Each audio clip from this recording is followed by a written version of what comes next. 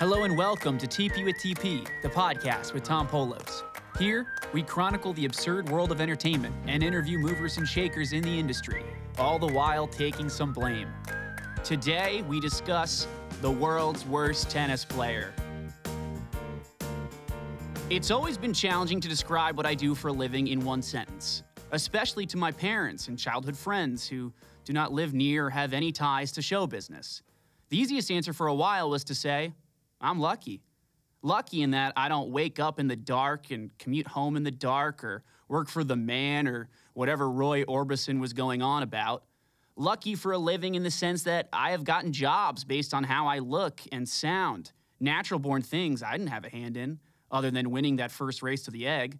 But since the Zygote 500, I've lucked out professionally, and I've been on television and radio and jumbotrons and phone screens and on Cameo, and I've traveled the world. Aren't I great?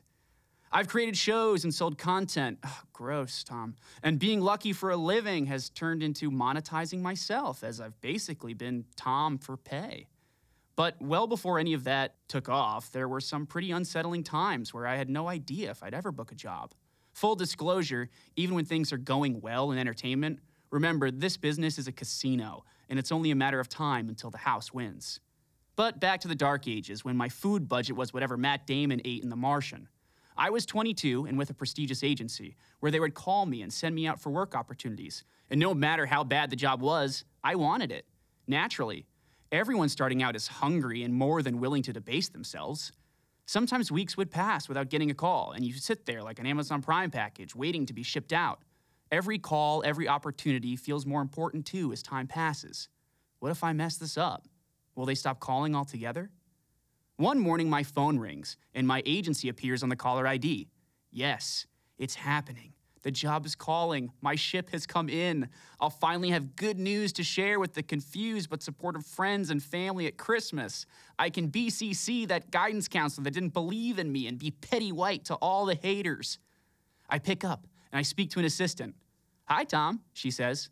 Hi, how are you? I eagerly respond. Good. I'm going to connect you with John. For the sake of this story, we're calling this next agent John. John comes on the line. I await my fate. Will it be a hosting opportunity, a commercial, a voiceover gig? John.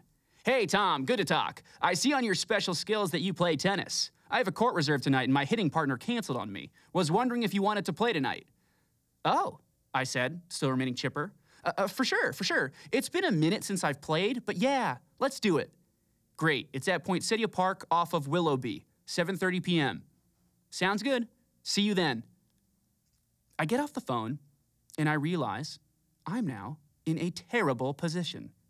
First, it's a bummer that rather than research jobs for me, this agent spent time researching who on the roster was good enough at tennis to fill in the gaps of his hitting partner's social calendar.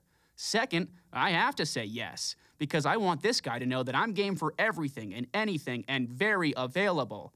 But third, this is a lose-lose. If I'm out of practice and not good tonight, he'll think I've wasted his time. If I'm great and beat him, he'll look at me and himself differently for the rest of time. My career will be over before it has started. It is now 7:30 p.m. I'm at the park, looking like Jim Carrey playing Roger Federer in a Lifetime movie. Someone on YouTube once commented that I was Walmart Jim Carrey. That same video, someone pointed out that I looked like if all the workaholics from Comedy Central had a kid. Whatever, I have big eyes and a long neck. John shows up at 7:35 p.m. There are people on the court.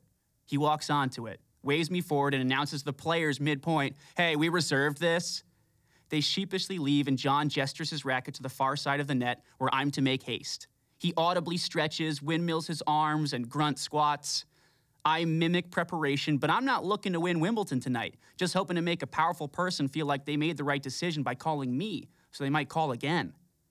We hit back and forth, volleys, forehands, backhands, ground strokes. The gentleman's rally continues for about 15 minutes or so, and then John says, let's play a set. I laugh and offer that, I'm breaking a sweat doing this. You sure? He doesn't laugh and says, yes, I'm sure. A set it is. John starts bouncing the fuzzy yellow ball and begins serving. He faults his first attempt into the net, but the second serve makes it over, and we play out the point. I get the feeling this alpha agent can tell that I'm not ripping shots back at him at full speed, so I up my energy a little bit, and the competition becomes more intense. I took the first game and the second, he took the third, and we went back and forth.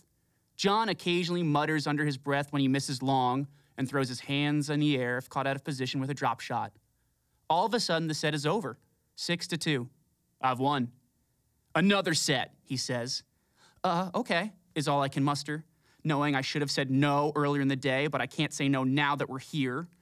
He serves into the net and shouts, "No!"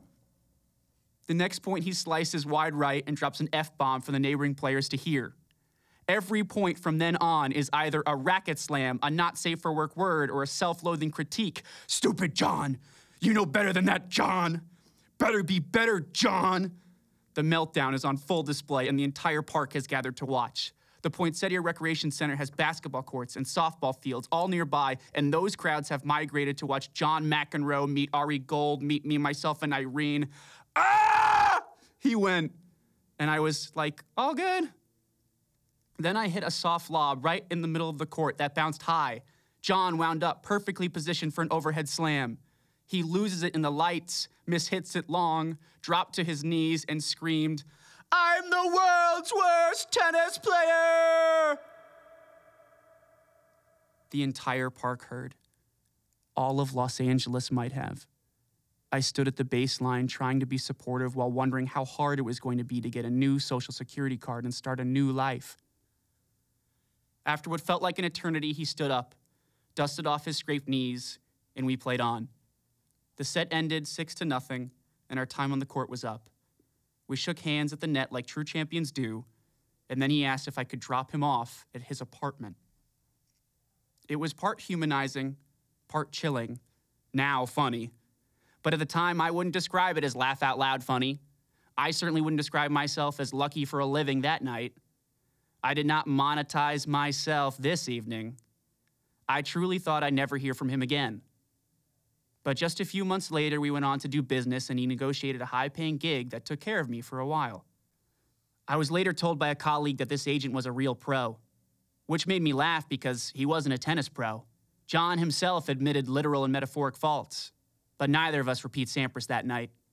And while we all try to be professional or look the part or be powerful or be important, the only thing that counts as winning in the entertainment industry is being in the game in the first place.